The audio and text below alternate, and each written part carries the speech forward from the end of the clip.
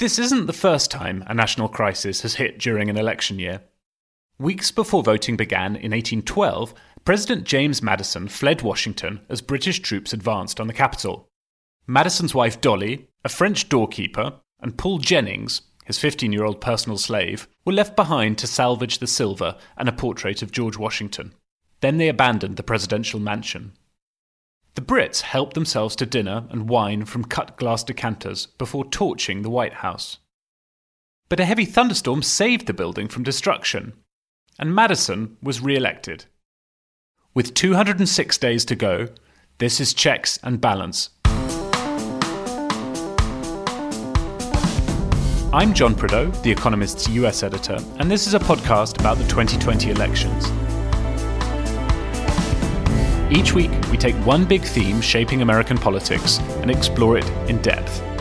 Today, how do you hold an election in the middle of a pandemic?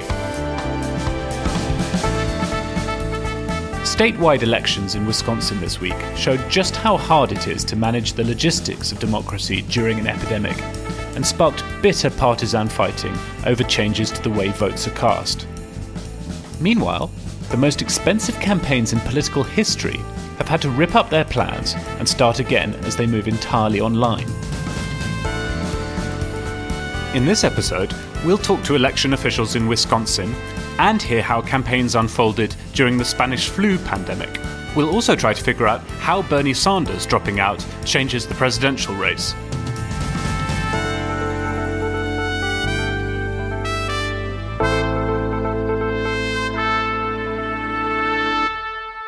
As ever, I'm joined by Charlotte Howard, The Economist's New York bureau chief, and by Jon Fasman, the Washington correspondent, both of them locked down in separate places. Charlotte, how are things with you? I'm doing well. My husband and I decided to move to the suburbs last week. It's about 10 miles from the border of New York City, so not too far.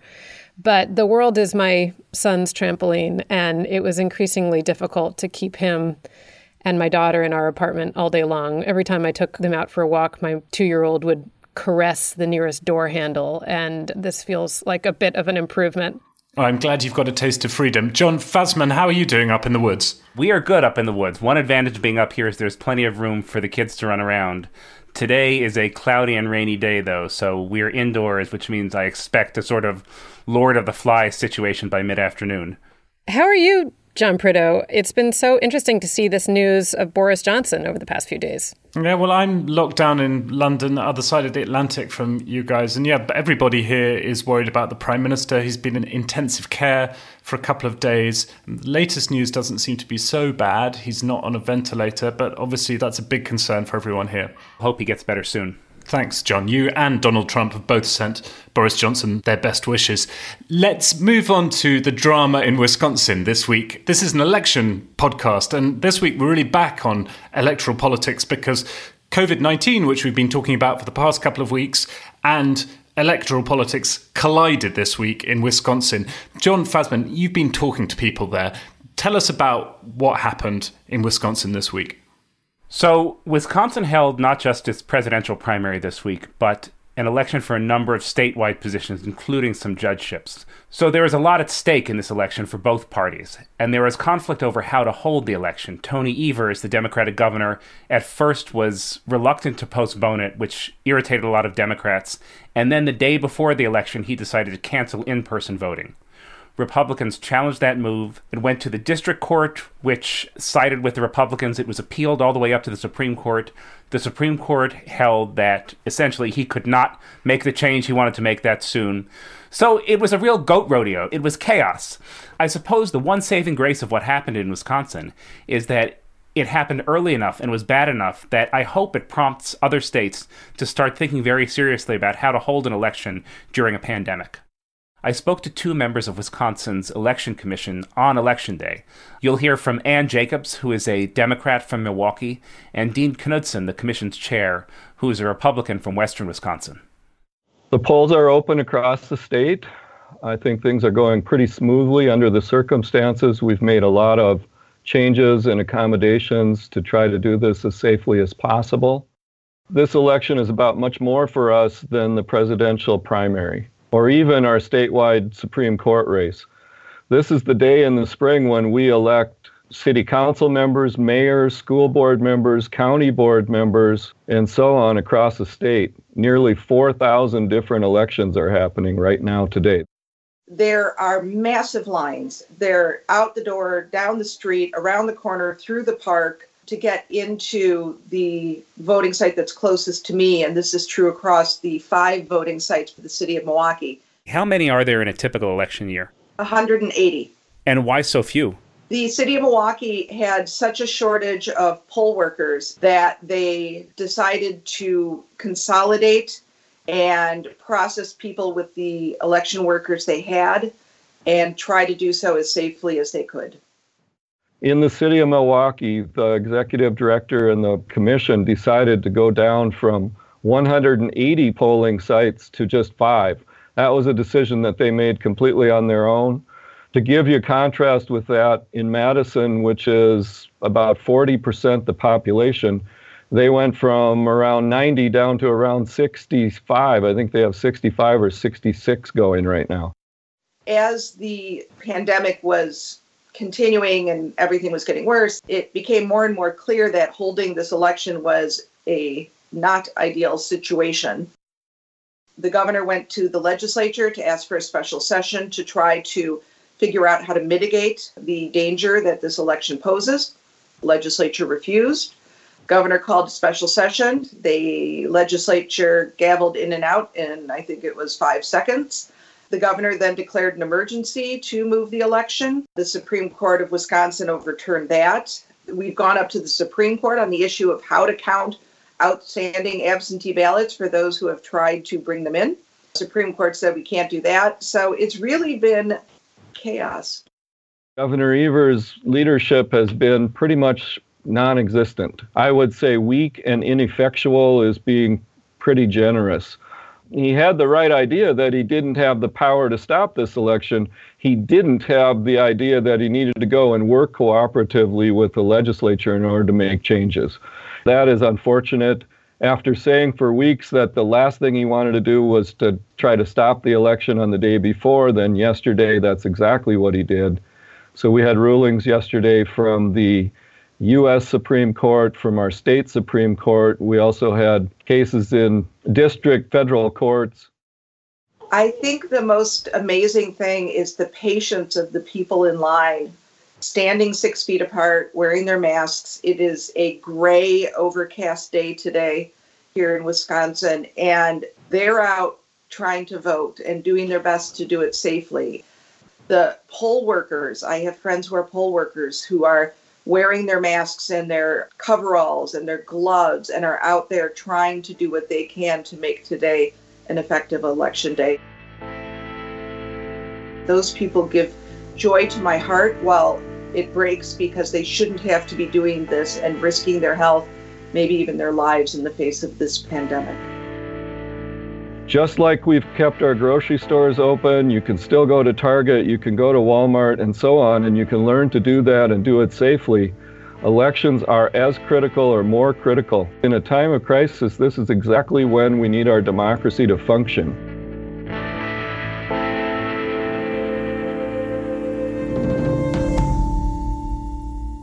John Fasman, talk me through that. I mean, Milwaukee is a city of 600,000 people, and it had 5 polling stations when the election was run on Tuesday. I spoke to a friend in Milwaukee who lives on the city's north side on Sunday, and he said that nobody was voting in his neighborhood. People were afraid to go out to polling stations.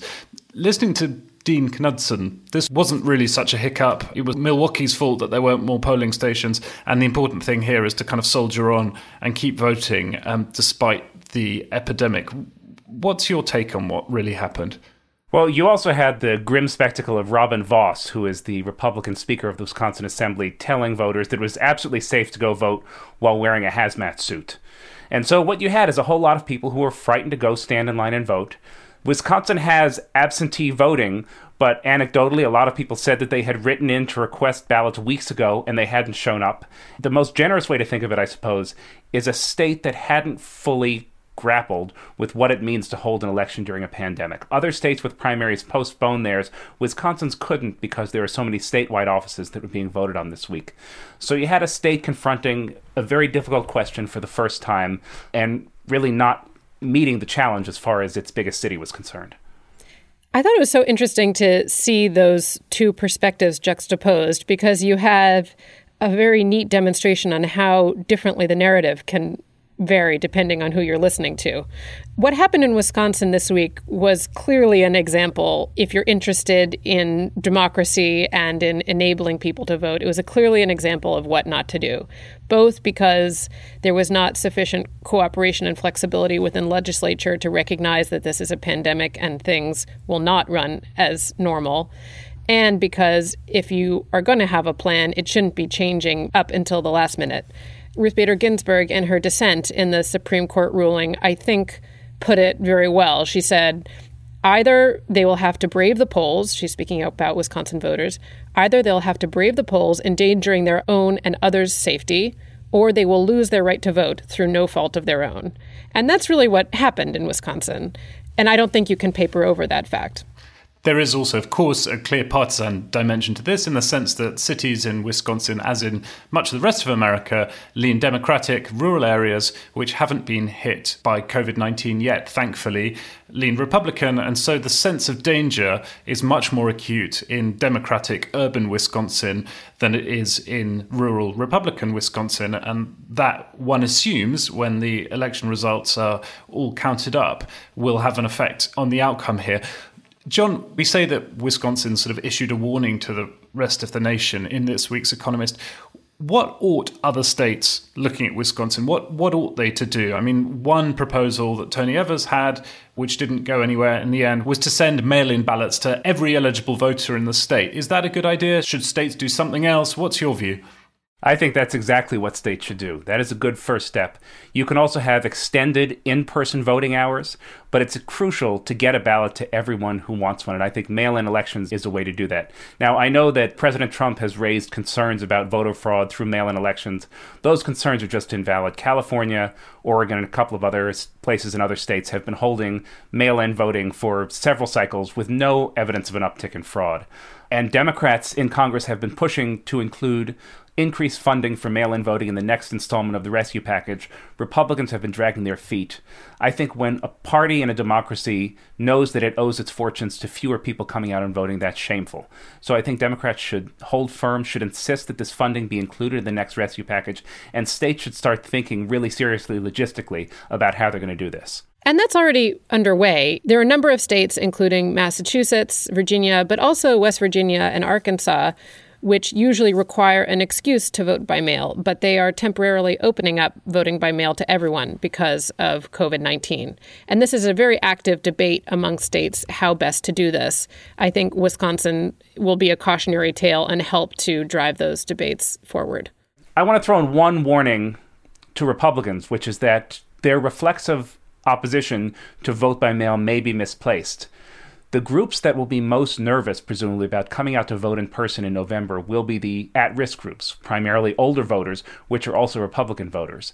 So I think in this case, it might behoove Republicans who join Democrats and think seriously about how to make it easier for everyone to vote, or they may see their voters less likely to go to the polls in November.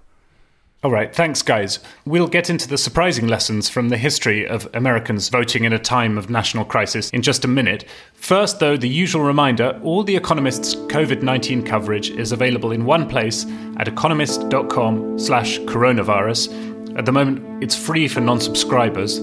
If you'd like to receive 12 issues for $12 or £12, sign up at economist.com/pod2020. The link is in the show notes for this episode.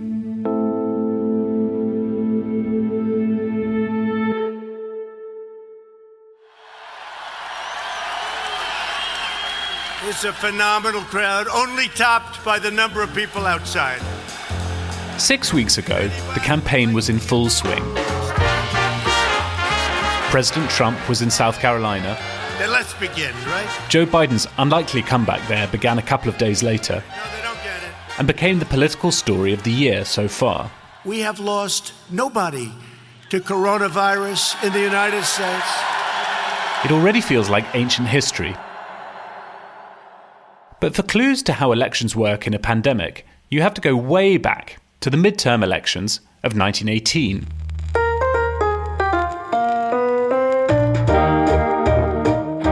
The Spanish flu killed nearly 700,000 Americans, but elections still went ahead that November, with some big changes. Bans on public gatherings deprived the campaigns of their main way of reaching voters. So campaign comms got an update. Americans were spammed with mail shots, and campaign surrogates worked the newspapers. Election day was different too. The San Francisco Chronicle called it the first masked ballot in the history of America. Even then, there were reports of polls staying closed in California because citizens weren't well enough to vote. Turnout was a flaccid 40%. Even election night was subdued. Newspapers were banned from displaying the results outside their office buildings for fear of attracting crowds.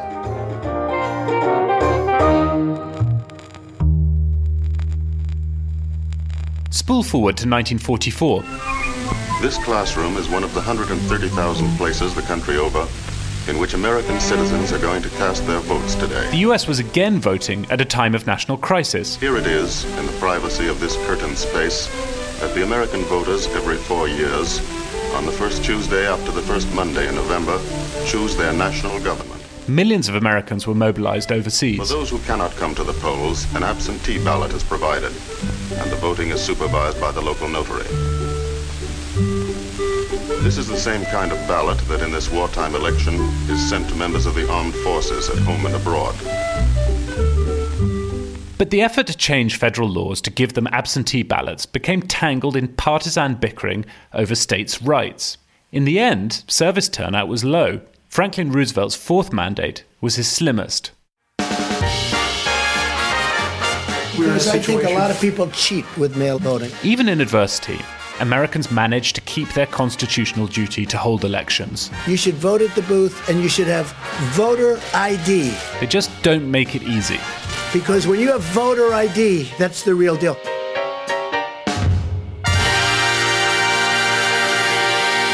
Thank you very much. We'll see you tomorrow. John Fasman, one of the things I get asked fairly frequently is whether the presidential election in November could be postponed because of the virus.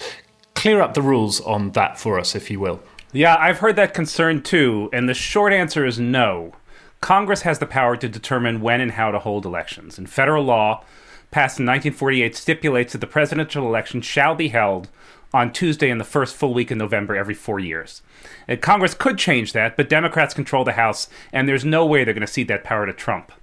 The other thing to bear in mind is that the 20th Amendment states that the president's term ends at noon on January 20th, so that even if Trump were to cancel the election, he would stop being president when he would have stopped being president anyway. I think a more realistic concern, though, is that Trump-aligned state officials could manipulate who gets to vote on Election Day. And we saw a version of that happen in Wisconsin, where voters in Democratic-leaning Milwaukee had to suffer much longer lines and fewer poll workers than voters in rural and conservative parts of the state. By law, Wisconsin allows no excused absentee voting, but, anecdotally, we saw stories of people who said they requested ballots weeks ago and they hadn't shown up. And you can imagine election officials in right-leaning states mailing ballots to voters in conservative parts of the states quickly and taking their time getting them to voters in cities. I think people concerned about free and fair elections should be thinking about how to counter these types of manipulation rather than worrying about the president canceling elections outright.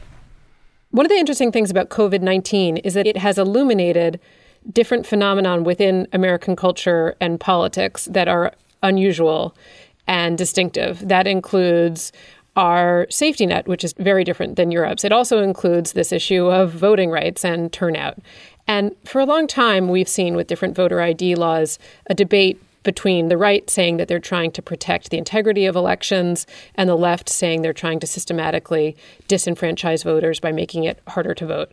And this is playing out in a really clear way as states grapple with how elections might be held during the age of COVID-19. But Trump on Fox put it pretty plainly, and if there's any confusion about what's actually going on here, you can just listen to the president's own words. Democrats had sought $2 billion funding for absentee and vote-by-mail options in the most recent rescue bill. They got much less than that, $400 million. And the president said on Fox, he said, The things they had in there were crazy. They had things, levels of voting that if you ever agreed to it, you'd never have a Republican elected in this country again. So you just have to listen to what he's saying explicitly. This is not implicit. This is explaining quite clearly what's happening here. And you don't have to imagine what the president's intention is. You just have to listen to his own words. And I think that, as with many other issues, COVID is laying plain what the debate is over voting rights in 2020. As with many other issues, the president said the thing out loud that he wasn't really meant to say. Exactly. I mean, the striking thing about that attitude is that Republicans have won presidential elections handily over the past 40 years. And the ideas that are supposed to define the party, small government, a light regulatory hand, low taxes, those are all pretty popular, and they could run on those ideas. The problem is the party is now centered around Donald Trump, who is himself a deeply unpopular president. And so instead of running on ideas that have won elections before, that could win elections again, they need to worry about how to get fewer people to vote because Donald Trump himself is so unpopular and because he is the center of the party now. That doesn't have to be the case. And for most of the history of the Republican Party, it wasn't the case. It did, however, precede Donald Trump, just to jump in. I remember I had this very distinct experience as a young reporter. I was in Kentucky for a governor's race, and I was driving through poor area of Louisville, Kentucky, with a Republican strategist. And I just remember him saying very distinctly, as he saw the number of signs in front of different housing complexes and saw evidence that people were getting to the polls, he said, this is really worrisome. This is not good for us. And I was so struck in my naive way that he was worried not about how Republicans could better win over these voters with their ideas, but that these people shouldn't be showing up at all. And so absolutely, this has become more exaggerated in recent years, but it's not a phenomenon that the president invented. So, John Priddle, should we just expect that turnout will be low during a time of pandemic, even if elections do go on? It seems like a reasonable assumption, doesn't it? I mean, we don't yet have the turnout figures from Wisconsin, partly because there was a fair bit of mail-in voting, but it seems highly likely that turnout in that statewide Supreme Court race was way down. If you look at the Illinois Democratic primary on 17th of March, the number of voters was down by almost a quarter on 2016. So yes, it seems likely to me that if this is still going on in some parts of the country in November, then turnout will be significantly down. Well, thank you both. We'll be back in a moment to dig deeper into what the crisis is doing to President Trump's approval ratings and also to look at how campaigns are changing.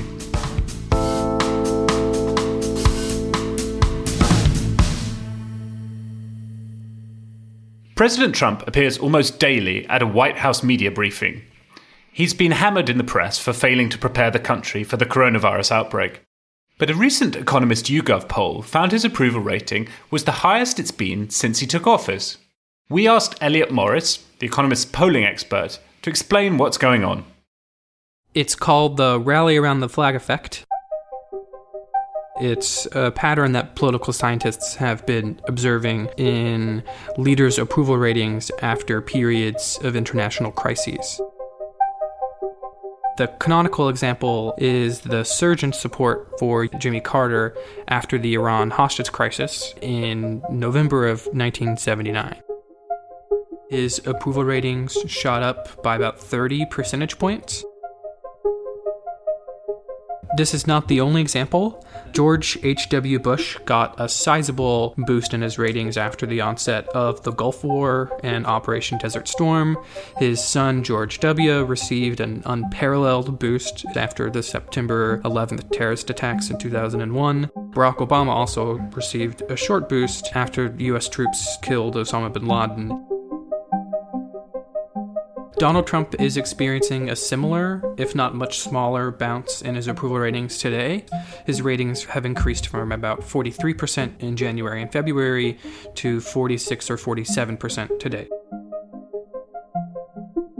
The United States is not the only country that sees these rallies around the flag, however. The UK seems to be rallying around Boris Johnson. His ratings have increased pretty incredibly from the mid-40s to the mid-60s. We might expect his ratings to even increase even more as he's hospitalized because of COVID-19, which might engender some more sympathy from the public. France's Emmanuel Macron, Germany's Angela Merkel, Justin Trudeau in Canada, they've all seen sizable bumps in their popularity because of the outbreak. What's unusual about Trump is that his bounce is quite small. Sky-high levels of political polarization today have simply limited the boost that presidents will see from foreign crises. Most people are locked into their political preferences. Evidently, a pandemic is not enough for most of them to alter their perceptions of the president. This is interesting, however, because Trump's ratings have increased the most among unlikely supporters, among independents and Democrats. It's a significant shift. The president hasn't been able to crack 10% among Democrats for most of his tenure. Now he's at 15%, maybe closer to 20%. But it's bad news because Democrats are very polarized against him. They typically see him as a toxic leader. If they're coming on board now in a search for some sort of person to unify the country, when either that doesn't happen because Trump's leadership proves to be the typical brand of Trump's leadership we've seen over the last 3 years, or as the crisis fades from public consciousness, we should expect Democrats to turn back into the disapprovers of Trump that they've been for much of his presidency thus far. So, John, as we heard from Elliot, Donald Trump's approval ratings are up, despite what you might have read about his handling of the COVID-19 crisis. How's he making the most of that in his online campaigning? And what's Joe Biden up to? Well, both campaigns have switched to online programming. And the good news for both campaigns is that their programming is equally awful. And so no one seems to have a clear advantage. No one has figured that out yet.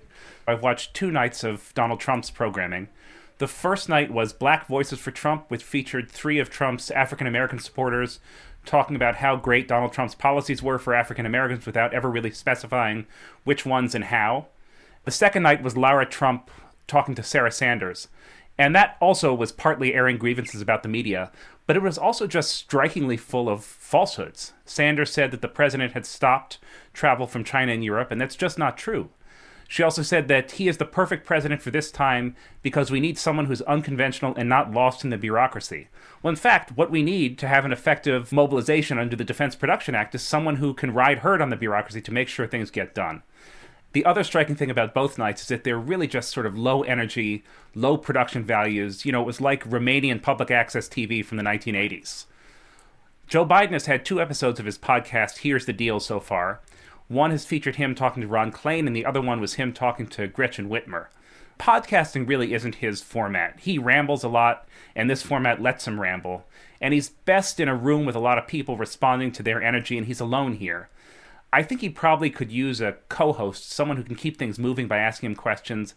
And he needs to act less like a podcast host and like a president in waiting. There's a tremendous opportunity for him that he's really not capitalizing on. If you remember Barack Obama in the fall of 2008 during the financial crisis, he acted like a shadow president, and one reason that was so effective was because the executive branch was then hamstrung and fairly dysfunctional. And this one is even more so, and Biden should be exploiting that. John, just to pick you up on something you said there, you said that President Trump didn't stop travel from China and Europe. He stopped Chinese nationals from traveling to America at a certain point, didn't he? And he stopped European nationals from traveling from Europe. Your point is that he didn't stop Americans traveling from either of those places. Right. And I suppose crucially, when they arrived in the US, there was no contact tracing, no real attempt to see whether they were bringing coronavirus in with them. You're absolutely right. He did stop some people from coming to the States, but there are still planes going between the US and China and between the US and Europe. And when people get off those planes, they're checked at the airport, but there's no contact tracing, no quarantining. So the virus can still travel from one to the other. Yeah, the virus isn't a great respecter of citizenship. Right, exactly.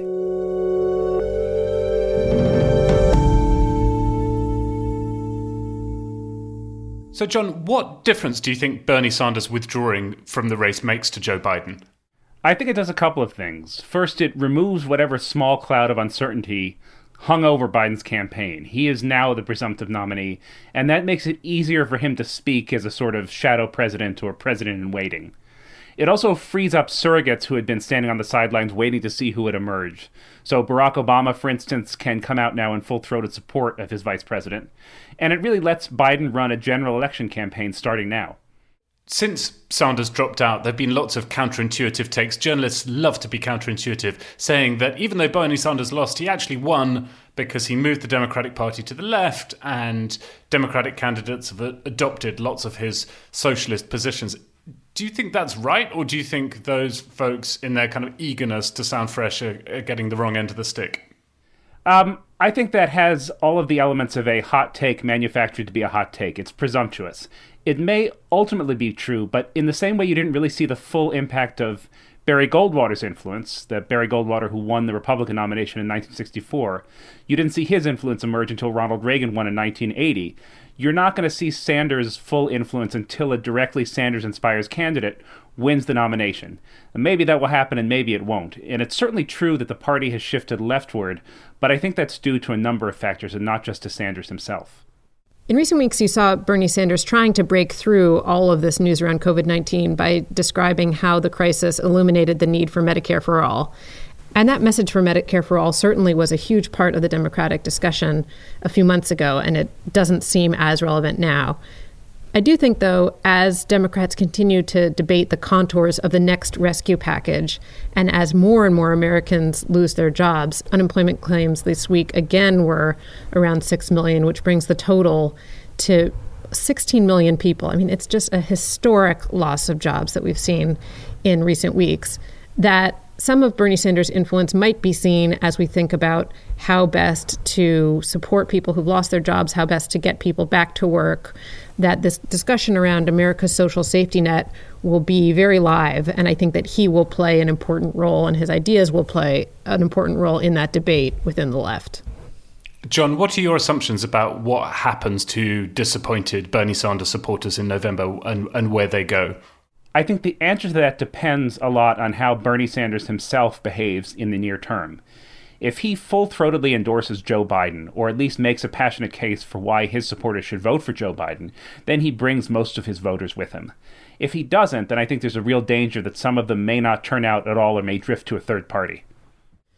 There's another factor here, which is that Bernie Sanders supporters thought that he would be able to bring a historic wave of new voters to the polls, that he would be expanding the electorate in a way that would not just help him defeat Donald Trump, but would help Democrats take the Senate, would expand their hold of the House of Representatives.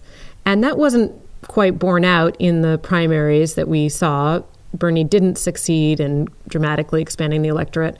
Now the conversation has really shifted, as we discussed, to more basic questions of having the existing electorate, people who voted in past elections, be able to vote safely this time around. So one question, which was about dramatically expanding the electorate, has really shifted to a more basic one of helping people on a very simple level vote. Well, that brings us back to Wisconsin and the fiasco this week, Charlotte. Allow me to end this podcast on a note of hopelessly naive optimism, because I think everybody needs a dose of that during a pandemic. It would be great if COVID-19 prompted a real debate in America about how to get more people to vote. That will probably involve, in this cycle, more voting remotely. There are ways to make that happen that don't risk an increase in electoral fraud. You could learn lessons from how Colorado does it, how Washington State does postal voting. America's really overdue a dose of voting reform and political reform more generally. So let's hope that at least some of the time while we're locked down, we can get a bit of a debate going about that kind of political reform in America. Amen to that. Okay, thank you both. It's quiz time. We spoke a little bit earlier about the 1944 election when FDR won an unprecedented and unconstitutional fourth term. An Economist article from May 1943 expressed astonishment that a US president might manage a fourth term, but conceded that it was likely given the weakness of the Republican field. The Economist did favour one candidate. Do you guys have any guesses as to who that candidate might have been? Was it... It wasn't Dewey, right? That was 48. It was not Dewey. Charlotte, do you have an inkling? I really don't, is the truth. I'm trying to think who would have been there. MacArthur ran that year, didn't he? I'll put you both out of your misery. The answer is Wendell Willkie. Willkie made, for a politician at the time, a highly unusual wartime visit to which country in 1941? Germany? Did he go to Britain?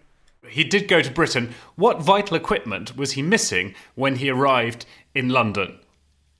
A passport? Suitcase? He was missing his helmet and his gas mask, both of which were pretty useful in London in 1941. Winston Churchill had to supply Wilkie with the relevant PPE so that he could survive the Blitz. Right. The truth is that I've been saying for weeks now, far before COVID, that I need to be reading up on my American history. And I think today was finally the straw that broke the camel's back. I have some time on my hands, and the Wi-Fi connection in our rental house is not that great. So I'm going to pull out some American history books, and just you wait. The next week's, I'm going to be an absolute ringer. Okay, well, I look forward to that. That's a challenge issued, John Fasman. Thank you, Charlotte. Thank you, John. See you both next time. Be well, John. Bye. That's all from us. Please give us a review and a rating on your podcast app. The Economist Asks podcast this week features an interview with IMF Managing Director Kristalina Georgieva. You can find all our podcasts by searching for Economist Radio in your podcast app. Subscribe to make sure you're not missing anything. Thanks very much for listening. Stay safe and stay sane. We'll have more checks and balance next week.